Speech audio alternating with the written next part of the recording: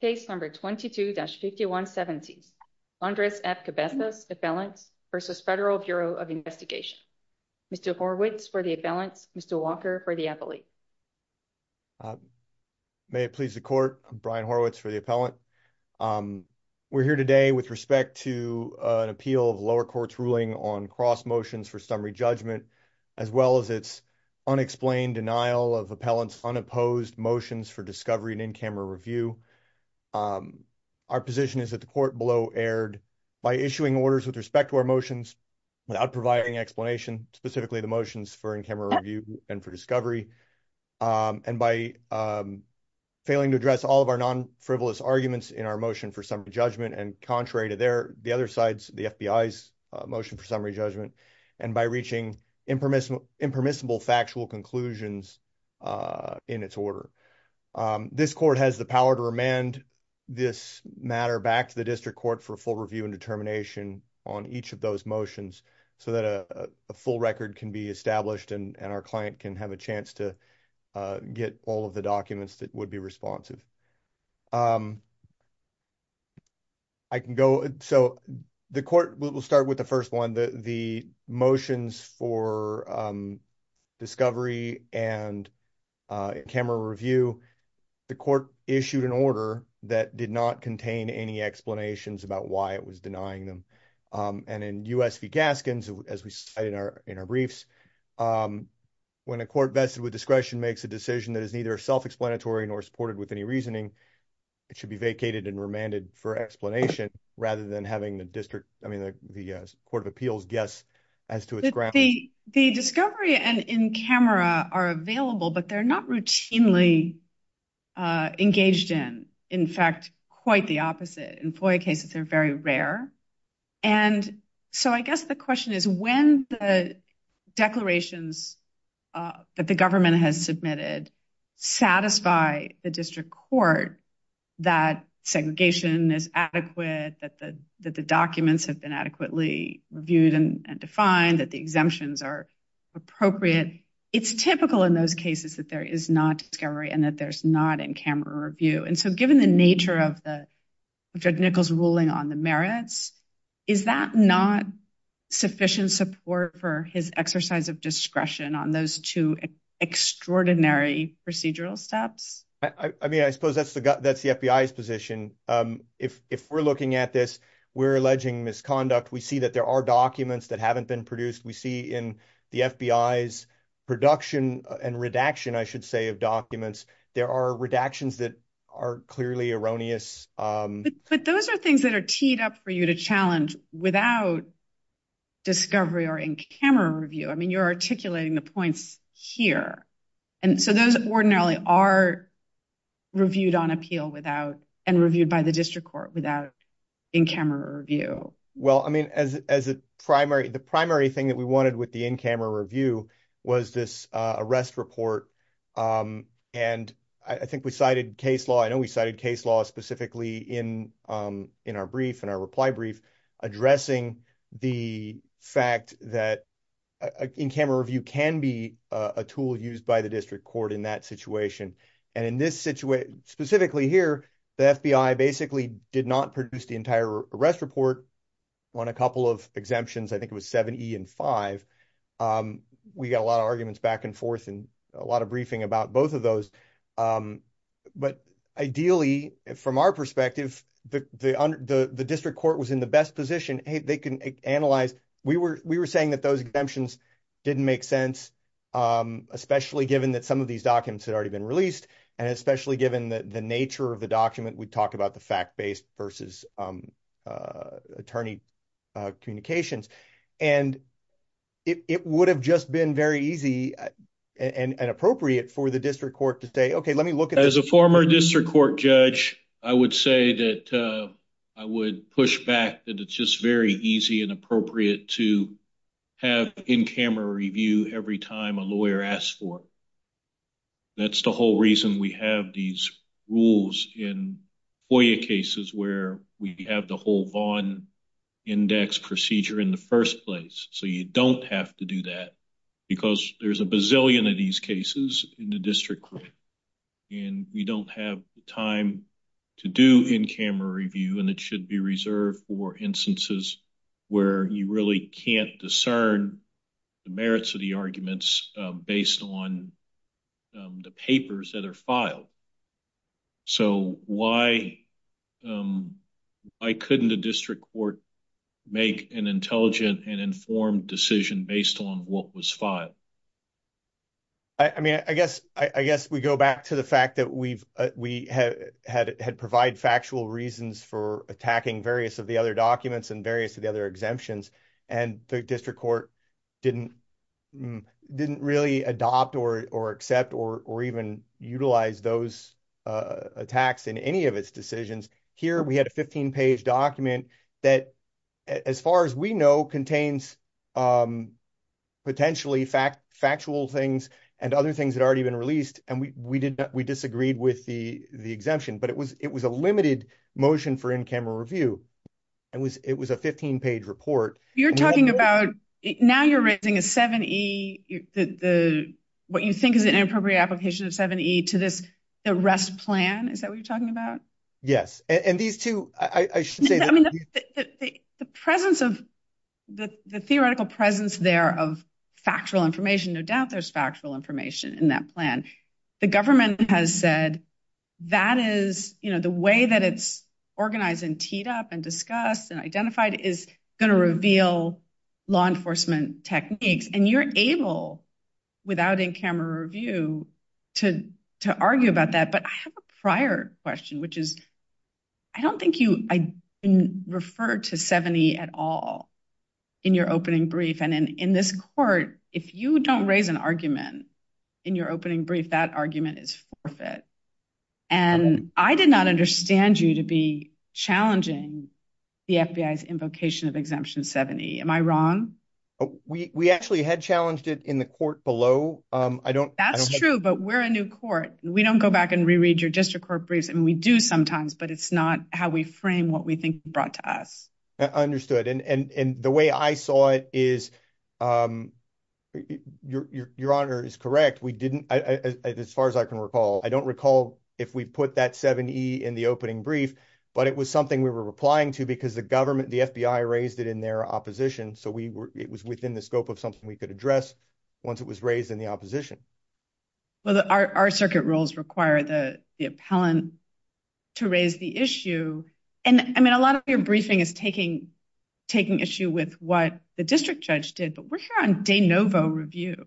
So we're not really here to re-examine and fly spec the way the district court did things. And I understand that one thing that you're asking for is something that could only be done in the district court, which is the discovery. We could do in-camera review here. We typically don't. But setting that aside, we're here listening to you on de novo review. So you should make on the merits any arguments that you have. Your concern about the arrest plan, I've heard. What about you make in the district court anyway, argued about the screenshots versus the text of the interaction between the defendant and the putative minor. That information is available. The information that wasn't provided is not the exact same. It's a different format. I'm not sure that that's releasable under the public records or, public domain exception. I mean, I suppose, and this goes back to the discovery motion itself. The concern that my client had, that we had, was that there were discrepancies. There were, it looked like post-dated records. We talked about the allegations of mishandling of documents and the fact that the FBI actually in their original production produced something, and then only after we filed litigation did they actually go in the brief. They talk about, we went and found these things in Tampa, but that was only after the litigation was filed. There were 4 total productions of documents, and I believe those were all 3 of those were after the litigation was filed. So it has been our position the whole time that the FBI was holding back on documents and misapplying exemptions. So you need to walk us through this. At least for me, you've talked about misconduct. You've talked about post-dating. I'm not really following your theory here. what you think happened and what the support for that is. Well, what we think happened among a couple of things is before that, what we want is to be able to just say we've gotten a full production from the FBI of all of the documents that have been requested. What we think happened was that there was agent misconduct, and that the evidence of that agent misconduct has been withheld or obfuscated or kept outside of the required CRS system where those documents should have been kept. All right. So some documents were produced from, what is it called? The satellite office, the field the office. Orlando. Yeah. And you're arguing in part about the adequacy of the search. And the argument there, to me, actually, I'm going to have to ask the government. They don't explain why the person who they asked to do the search did it, why other people weren't asked to search, what they were searching, what terms they were using to search. So there's some real questions there about the adequacy of the search. But putting that aside, you imply, or correct me if I'm wrong, that the fact that the documents kind of trickled out is itself an indicium of wrongdoing. But in our experience in FOIA cases, we do not read misconduct from the fact that some documents come later. I mean, people are digging for stuff. When they find it, they produce it. But I take you to have some other basis for your misconduct allegations? The misconduct isn't necessarily the trickle of documents out. The misconduct is that the records were kept outside of the system that they were supposed to be kept inside of, or intentionally, or otherwise. And so your remedy for that is to explain why the search was too narrow and ask for broader, as you did effectively with getting the documents that were outside the CRS system. And your further argument about that is? It's hard to confirm that all of the documents that were outside of the CRS system have been produced. We understand that is the general argument, but the problem is, give us some specifics. And what about the fact that I think you argued about, there were some emails? Thank you, Your Honor. That's a clear example, right? We produced an expert affidavit saying that because of the way that this investigation was or action was conducted, there necessarily have to be other emails in existence and records in existence related to interactions with Craigslist. The government never responded to that. The court didn't address it at all. Wait, I think there was a response to that. Go ahead. But the FOIA requests were for documents related to Mr. Cabezas. And so what your expert said is that, yes, there would have been some emails about just basically from Craigslist about like setting up and creating the email account. But those emails wouldn't have been related to Mr. Cabezas. They were just related to setting up the email account generally. So they're not even responsive. I don't know that they were only just that. I think Mr. Demetrius also indicated that there would be correspondence back and forth while the emails were anonymized that would be through Craigslist that were not produced. Whether or not What about Judge Wilkins' point about how is your client directly affected? He's entitled to request all documents related to anything he asks for, as long as it's not. And what did he ask for specifically in this respect? I don't actually have this is silly, of course. No, it's not silly. We're trying to. No. Your request is not silly. I'm sorry. And one question I had was that you did have some expert testimony about Craigslist and how it functions. And yet, though you were asking for this type of document, you never got it. And your argument, I thought, was that they didn't look in the right place. Am I wrong about that? That's one of the arguments is that... Well, we only need one at a time, okay? Sure. And maybe you want to stick with your strongest one, given Judge Pillard's point about what our standard of review is in these cases. So I'm looking at one of the arguments that may be persuasive. So I want to get you to make the strongest argument you can as to why you think the district court heard and why this case ought to go back on the adequacy of the search as to those emails. Sure. And this goes back to the assertion that we have and the evidence that we produced showing that the records, or at least some of these interactions, were done on a T-Mobile cell phone that was not FBI property. It had an attributable IP address. And the fact is the record search doesn't seem to have addressed those other offline, outside of resources that were improperly used by these agents in their investigation. And that is the point. We can't get to those records because they held them away.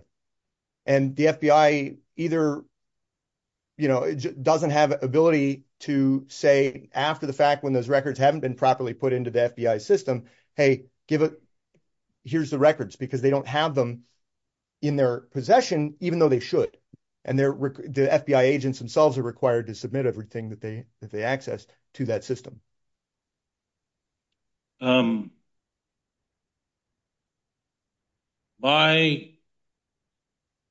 My indication is that the FOIA requested any and all records under my name and or identifier assigned to my name. And then it listed kind of the types of records that he was listed to, that he wanted. So the FOIA request was specifically linked to records under Mr. Cabezas' name. And so that's why when I look at the declaration of Mr. Dimitrelos, that's your expert, right? Yes. Okay. I look at that declaration and the first 17 paragraphs basically establish, his background, experience, expertise. The money paragraph for our purposes is the final one, paragraph 18. Yes. And he says, okay, here's how Craigslist.org email system works. And he says in that final sentence, the posting individual receives emails from Craigslist relating to the initial posting of the advertisement, management of the advertisement, and forwarded communications from people responding to the advertisement. Now, all of that is referring to what the agent would have received, right? Not what Mr. Cabezas would have received. Am I correct about that? Those are things the agent would have received because these are on the agent side of the use of Craigslist, but that doesn't mean that they wouldn't refer to or mention Mr. Cabezas.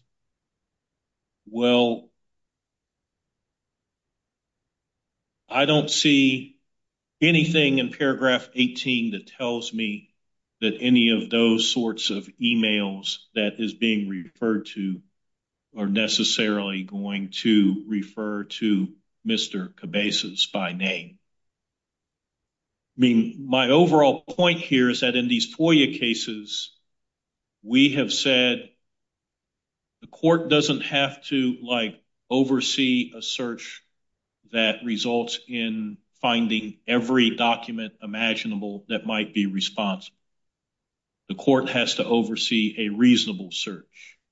And to the extent that you say that the search isn't reasonable and they should have looked elsewhere, you can't just say that. You have to give the court some reason to believe that there might be something elsewhere.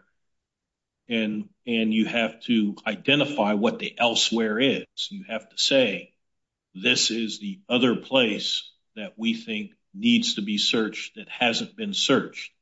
because the court can't just order the FBI to search everywhere else outside the CRS system. And what the court did here was it got a declaration that said, okay, we reached out to the officer that the agent that had custody and control and management of the case file. And we asked that person, is there anything else related to Mr. Cabezas that didn't make it into the CRS system? And they found some things, and those things have been turned over or have been withheld and appear on the Vaughn Declaration. What else is the court supposed to do at that point? Yeah, I mean, Your Honor, we raised the two places that potentially could have other records that we think have other records. Those would be, and we talked about it. We provided evidence regarding the T-Mobile phone, and we also talked about Agent Heyer's prior. Wait, what are the two other places? T-Mobile phone and whatever personal computer of the agents here. So we talked about, and I'll get there in a second, but the idea was we presented evidence that one of these agents had been previously reprimanded for conducting this kind of operation from a personal computer as opposed to an FBI computer. It's our position that that's what happened again here. And so there are records in that place that haven't made it. And then if the agent that's being asked, hey, do you have any more records, has a disincentive to provide things that are on their personal computer because that's how they already got in trouble or their partner already got in trouble, they're not going to produce those documents. What's the basis for inferring that an agent may have used their personal computer in the investigation of Mr. Cabezas?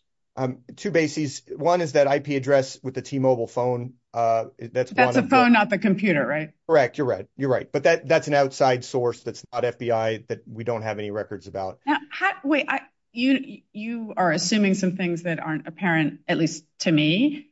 Okay. I mean, does the FBI never use T-Mobile phones in undercover operations? This gets a little bit more technical than I'm really prepared to discuss, but there's an attributable versus unattributable IP address issue here that at least my understanding is if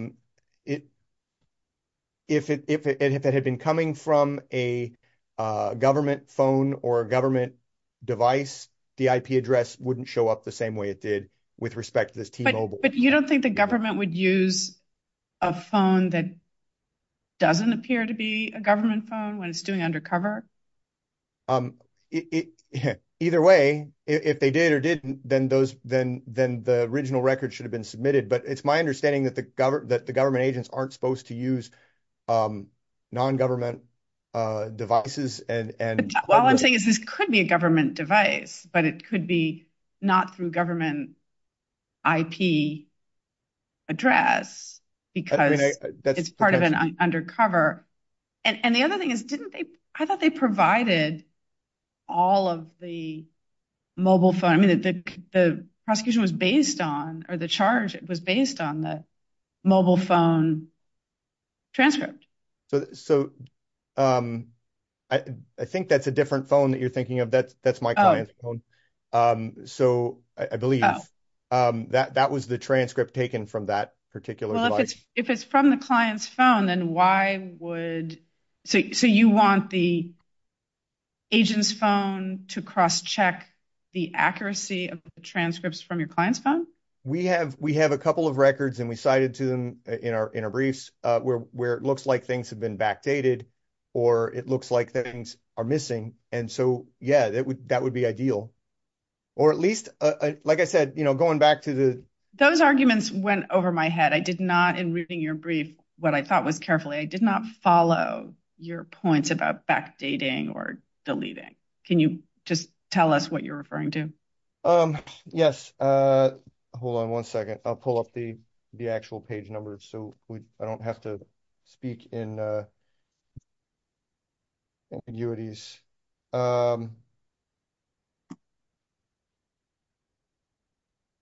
Apologize.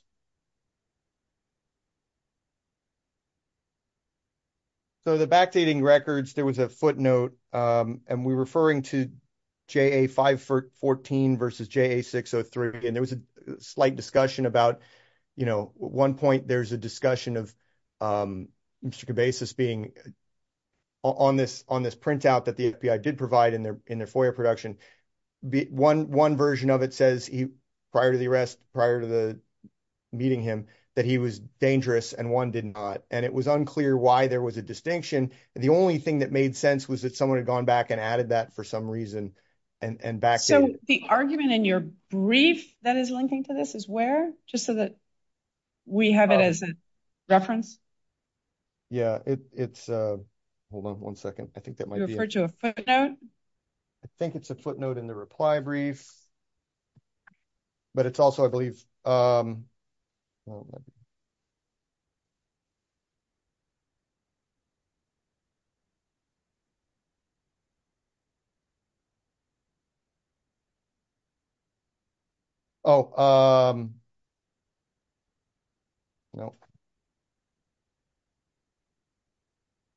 Page 15, footnote 7 of our reply brief, it's mentioned. I believe it might also be, I believe it's also mentioned in the underlying brief. But it's definitely mentioned there, and it's in the record. So where in your opening brief do you say that the district court erred because it did not also order the FBI to search T-Mobile phones or personal computers of agents? I guess we didn't say it explicitly that way. We talked about the misconduct and the fact that it was our belief that these records should have been reviewed in some way or shape or another. But I don't know that it was explicitly stated as succinctly as you just put it, Your Honor. Well, the question is, was the district court on notice of what your argument was? And you're acknowledging no.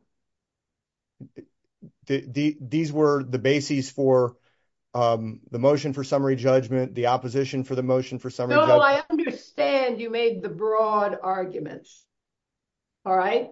So now you're asking us to reverse for failure to do something very specific.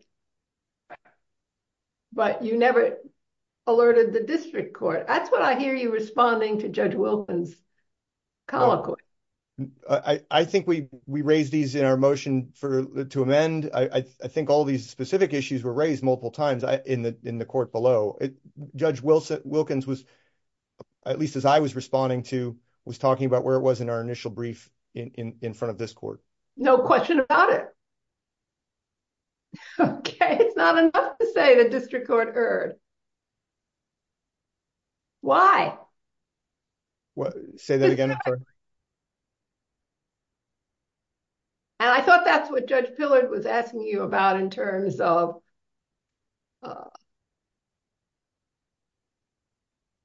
changing of what the email said and things like that, and telephone.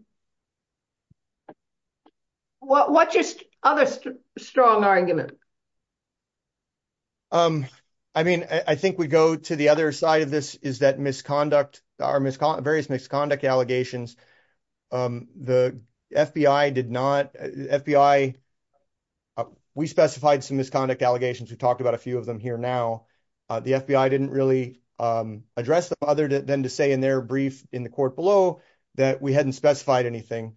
We demonstrated to that court a couple of different times that we had specified what we thought was alleged misconduct, at least as detailed as we could based on the information we had. For example? The iPhone thing, I mean, the Verizon phone, but the other big one that was, I think we haven't even talked about today is the records pertaining to and the actions around the agent's attempted return of what was evidenced, this iPhone, Mr. Cabezas' iPhone, to Mr. Cabezas in prison while the appeal was still ongoing. That was another allegation of misconduct that we cited to as a reason for why other records should be unexempted or why we had a right to see them. So yeah, explain to me, that sounds peculiar that when there's an appeal going on, that something that was evidence. Now, presumably, I mean, I gather one of the things that you say the government is wrongly withholding is the screenshots that it has kept somewhere of that phone. But what flows in your mind, or what could flow? And I understand this is why you wanted more discovery, but the goof, why is it insidious? What is it trying to do or revealing that is prejudicial to Mr. Cabezas' FOIA entitlement? The attempted giving back of the phone. It's like, okay, it's not taking care of evidence. That phone is apparently no longer evidence because it seems to be wiped of stuff. But I don't know that it is wiped of stuff, Your Honor. Well, when the brother was looking at it, things weren't showing up. Yeah, that's true. He said that some things were not in there. The phone is an interesting kind of mess, right? It's a digital record that we have not been able to access. They tried to give it back while it shouldn't have been given back. We would love to have seen it and see it and give it to our expert to analyze it for various purposes, because we think that there's records on there that would be beneficial to my client. We either can't get the phone or we can't get the phone in the wrong way. So the way it was that the agents tried to give it back was indicative of, I don't know what, negligence or insidious intent to cause my client to be committing a further crime while in prison, receiving this device, which the FBI. But that's not before us. So they mishandled it. What FOIA record or information that your client wants has he been prevented from getting? I mean, I suppose that the contents of the phone are, especially the communications that are on there versus the screenshots that have been submitted, would be demonstrative of any differences or misconduct. But if that's, yeah, go ahead. What's your authority that screenshots are not, under FOIA, are not a permissible substitute for the actual raw data? That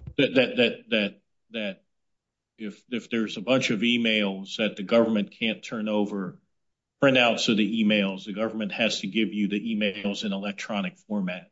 Is there any FOIA case that's ever held that's what has to happen? I haven't briefed that particular issue, so I don't have that at my fingertips, Your Honor.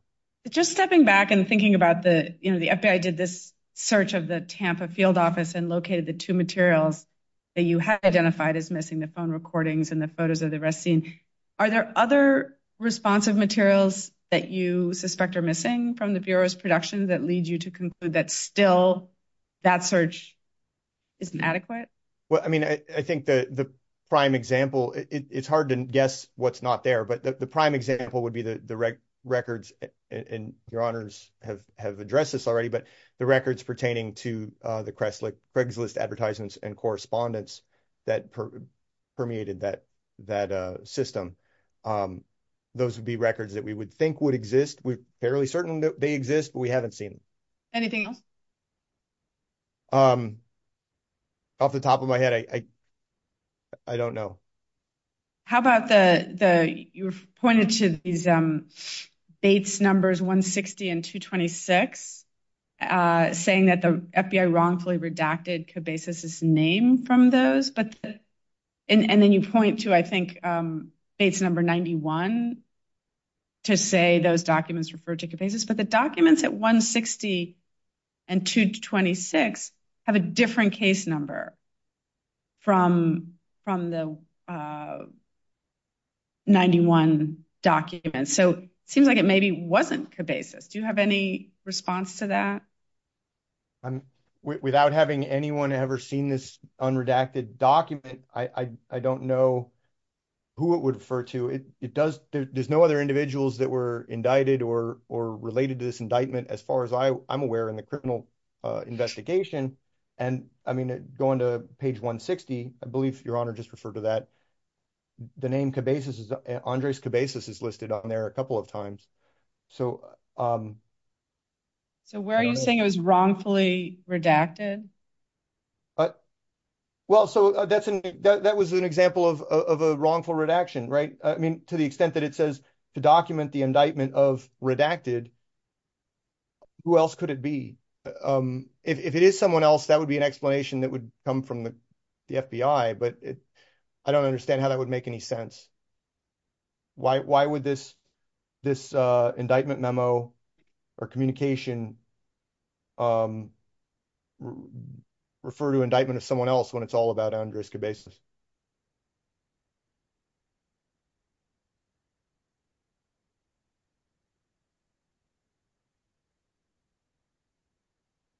Just questioning whether it would be someone else because it has a different case number, but you don't have any explanation for that.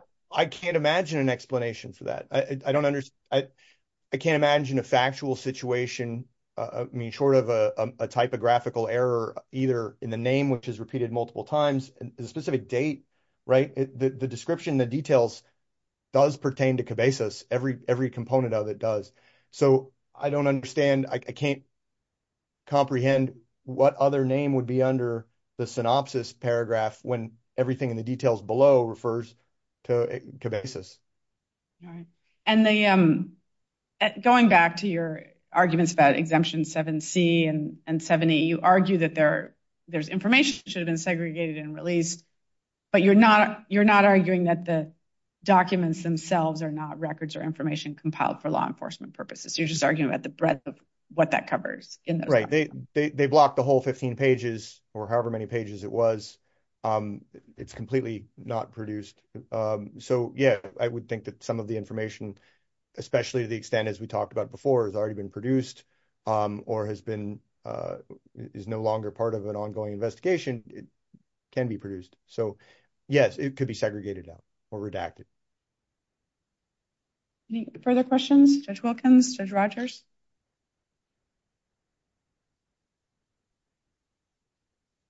Mr. Horowitz, did you reserve any time for rebuttal? I reserved 2 minutes. All right, we'll give you 2 minutes. Thank you.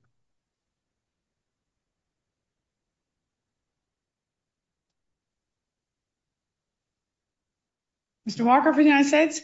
Good morning. May it please the court. Johnny Walker, representing the FBI. Your Honors, I think what the declarations and our briefs in this case describe is a very routine FOIA request to the FBI by the subject of an FBI investigation for all records under that individual's name or any number identified with that individual's name. So in response to that request, the FBI undertook a search of the indexing system that it uses to index investigative files that are indexed to a person's name. It located the file with records under Mr. Cabezas' name and processed everything in there for release. The exemptions applied, everything in this case is covered by a law enforcement exemption, this of the kind that you would expect to apply to records in a law enforcement investigation file. There are some underlying subsumed exemption 5 and exemption 6 withholdings as well, but everything here is covered by the type of law enforcement exemptions you would expect to see in a case like this. Now, this investigation was conducted out of the Orlando Maitland? I believe it was the Tampa field office that was contacted about additional information for Mr. Cabezas. Well, that's why I'm asking. The investigation was conducted out of Orlando Maitland or out of Tampa? I know that what the declarations indicate is that the special agent who was responsible for Mr. Cabezas' file was in Tampa. That was the individual contacted for the sort of targeted retrieval of the additional records. And why was it targeted? I mean, so they just went and asked him for the things that Mr. Horowitz had identified?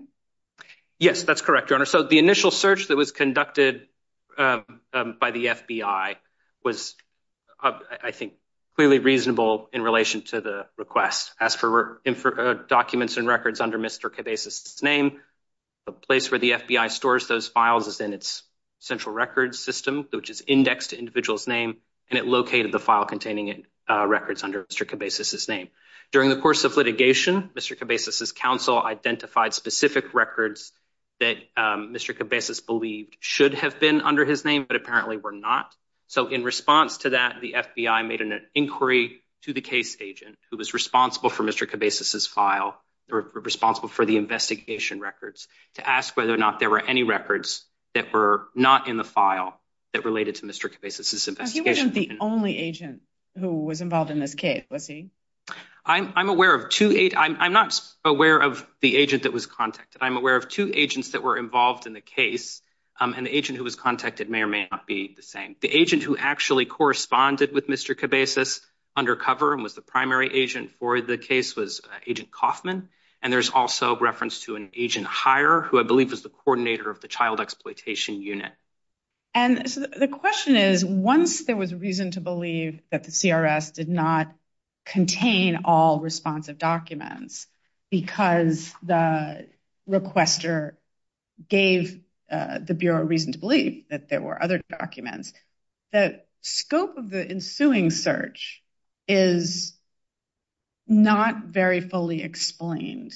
And you've helped me out by saying, well, what they did was they went and tried to find the documents that he'd identified. But my understanding under our precedent is that when there's reason to believe that the search that was conducted was not sufficient to identify, all reasonably available documents, that a further search should be conducted. More broadly, that there should be, let's contact the people who worked on this case and ask them if they have anything responsive by these same terms or, in some other more categorical description. But my understanding is that that was not done. Well, what was done, Your Honor, and I think it was reasonable and well described in the declarations. We know that the initial search was of the CRS system, and the only documents that there was reason to believe were not in that system were certain specific documents that Mr. Cabezas' counsel identified in the litigation. That was the arrest photos and the two audio recordings. I'm not sure that that's the correct inference. I mean, there were documents that were not included. The information that the requester had was that there were these two categories that he could imagine should be in the file. But, as you know, FOIA is kind of putting your hand into a black bag and not really knowing what you're looking for. And so there is the burden shifts then to the government to show, well, in response to this shortfall, we've taken the next step, which is realizing that CRS didn't have everything on this investigation.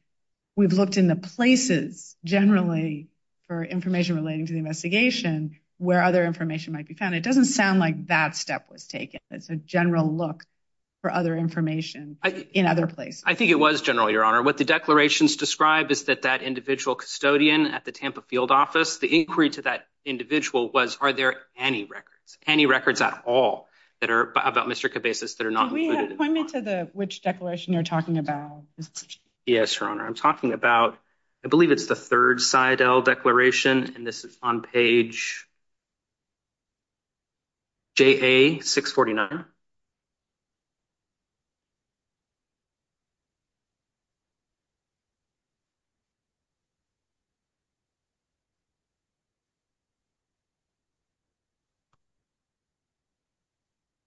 A targeted search of the Tampa field office, contacted special agent, requested a search for any additional documents the SI maintained outside the case file. That's right. Any additional documents.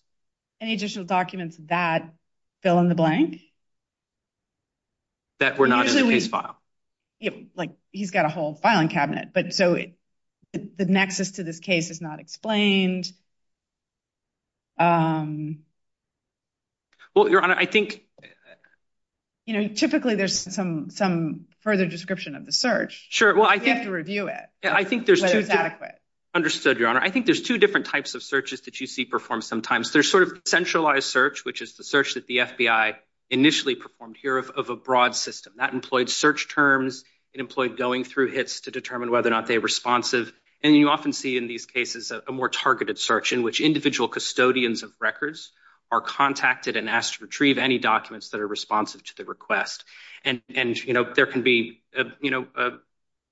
dozens, hundreds of custodians in any individual case, and you don't necessarily describe each and every folder that individual clicked on. What you say is you inquire of the custodian. We understand you're the custodian of this type of records. Please provide anything that's responsive to the request. And that's what occurred here. But the question is, if somebody who is the custodian, that typically we have from you declarations that would say, CRS is the main repository, everything's forwarded to it. Occasionally some things aren't forwarded to it. in that event, it would have been forwarded from the agents involved in the investigation to the custodian of records in the field office. We confirmed that was done here and therefore contacted only the custodian of records, or some records weren't forwarded, and therefore we contacted all the agents who were in the investigation and asked them to search in their hard copy files and on their desktops. I mean, there's nothing like that. It sort of tells us, what was the targeting? Why was this person chosen? Are we finding it reliable that this person is a custodian of all the records?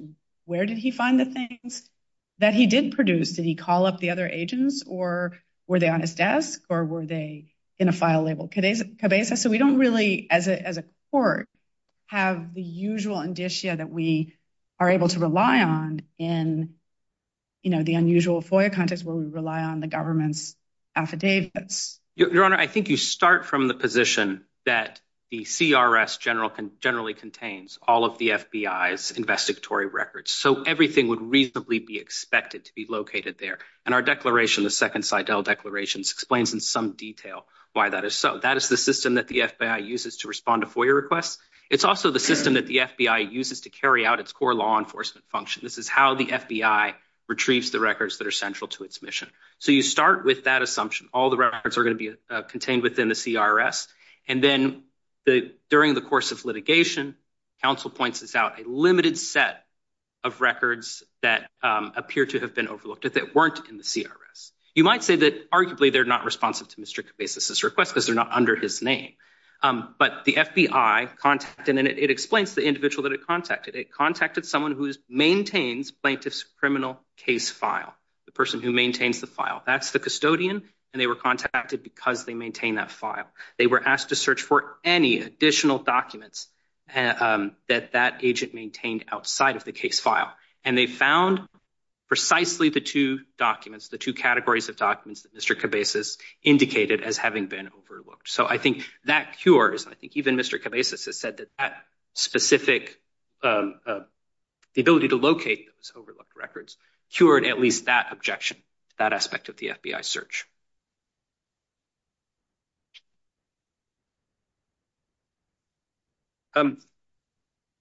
Your Honor, I just want to address, you were discussing with opposing counsel his contention that the FBI redacted his own name from certain records. As Your Honor pointed out, the case numbers are different on those records.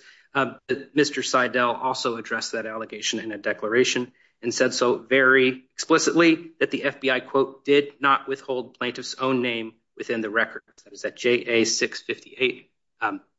That is not Mr. Cabezas' name. It's not any variation of his name. It's not any misspelling of its name. It's a completely different name, and so it is properly withheld. I want to address briefly also the backdating allegations. This is based on two different versions of an NCIC report that is in the record. Now, those two different versions are different in many ways. One is... Before you move on, I'm just thinking about this question of the supplemental search. I think that Mr. Horowitz had also, or maybe it was Cabezas at the time, had also identified some kind of a log, and that wasn't actually... That was identified in the reply brief, Your Honor. It was not mentioned in the opening brief, right. But there was the initial... the FBI in this case initially claimed a broader Exemption 7A exemption because court proceedings were still ongoing. Once those court proceedings resolved in favor of the government, it began processing records for release. Now, that, I think it was at 1087, FD 1087 was mentioned on a Vaughn index in connection with that earlier 7A withholding. It is not mentioned in the current Vaughn index, and that is because it has been released to Mr. Cabezas. It is in the joint appendix at JA 464. If you look in the top left-hand corner of that document, FD 1087, Federal Bureau of Investigation collection item log. So that accounts for that. 464, Your Honor. JA 464? Yes, Your Honor. So that is the FD 1087. And the ensuing pages? I believe it's just one page. Oh, no, yes, the one ensuing page, I believe. No. Oh, yes, that's a 302, correct? Yeah. Yes. Just one. That's correct. Page. Okay. That's helpful. Thanks. Sure. On the backdating, that's referring to two different NCIC reports. If you look at those reports, they're two different reports. They are, one is more fulsome than the other. Both of them have information redacted. So I don't think that they lend themselves to a one-on-one comparison to determine whether or not they're obviously going to be different. Certainly, the presence of additional information in one rather than the other does not indicate any backdating. And certainly, it does not indicate any flaw in the FBI's handling of this FOIA request. On the Vaughn Index, there's a description of records, Bates numbers 167 to 216. The Vaughn Index refers to them as undated photographs, but the FBI declarations describe them as undercover communications. So these are screenshots of undercover communications with Cabezas. So that's why they're in one place described as photographs and another place described as communications. I don't want to reveal more information than the FBI has put into the declarations and get into some law enforcement sensitive information, but I will confirm, Your Honor, that they are both photographs and communications. They're both photographs? Yes, they are both of those things at the same time. They meet both definitions. That's correct, Your Honor. And they are withheld as under Exemption 70. And so in the FBI's declarations,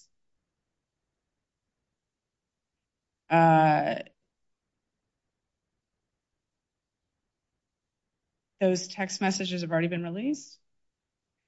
The text messages with Mr. Cabezas that the FBI maintained on its own side, that it had full chain of custody for, those have been released, as well as all of the communications. My friend was referring to communications through Craigslist. Those emails have been released. And he wanted the agent side phone? I think he indicates that the agent, everything from the agent side that was the communications with Mr. Cabezas from the agent side have been released. They were part of the investigation file and they were released in full, or at least with minor 7C redactions.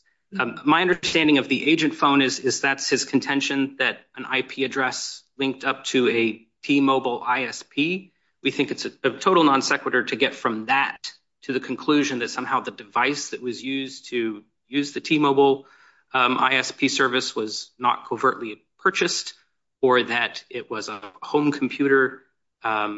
It's a total non sequitur, and I don't think it has anything to do with whether or not the FBI processed this FOIA request in good faith and released the information that it had. Like I said, the communications from the FBI with Mr. Cabezas, both the Craigslist emails and the text messages were released. Does the court has any further questions? Judge Rogers? Oh, thank you. Thank you. Please affirm the district court. I'm back. I would just briefly, and thank you for the extra 2 minutes. I won't use all of it. Briefly just point to the idea, and your honors have raised it very recently. The agent that was the custodian of records in this case gave additional records when they were doing that were not contained in the CRS report. I don't think we have an affidavit from that underlying agent saying that they have produced everything and that they were able to get everything. It's more of a secondary declaration. So I would just point out again that confirming what he was told or what the reports show.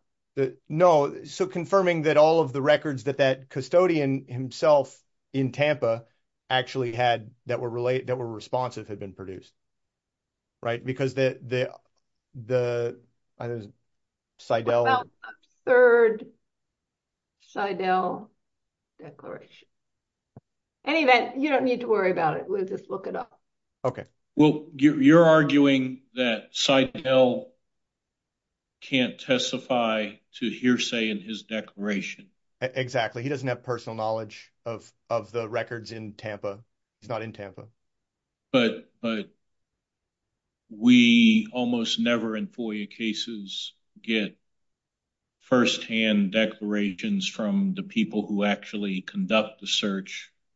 We get secondhand declarations from someone who oversaw the search. I suppose that makes sense, especially when things are kept in a centralized location. I think the concern, it's always been my client's concern, is that the things weren't kept in a centralized location. And so the idea that the person who's overseeing the search can testify what their procedures are for keeping the records and can testify about the scope of their search and who they talk to. But when you've discovered specific records that were outside of where they should have been and they were held by some other custodian, I don't know how they can testify. And what's your best case on that? Say that again. Oh, I don't have I mean, that was the implication of Judge Wilkins' question. Yeah, I mean, it's hearsay. I mean, it's just an evidentiary. And I'm saying, what's your best case? I don't have a hearsay case in front of me on this particular issue. I could draft the letter for you, but I don't have it. But you do have a citation? A case citation? With respect to, no, I don't have it with me today. All right, thank you. And so the things you had identified that led you to believe that the materials that you got from the supplemental search were inadequate, you said were the phone and the potential personal computer? And yes, the IP address, T-Mobile IP address, and the computer, and the fact that at least one of the two agents involved had previously been reprimanded for doing exactly what we think happened here. Higher. Did you ever argue in the district court that the third Seidel declaration, at least to the extent that there were paragraphs that talked about what subsequent search was done in Tampa, that declaration should be stricken because it's hearsay? I don't think I made that argument. All right. Thank you so much, Mr. Horowitz. Thank you. Mr. Walker, the case is submitted.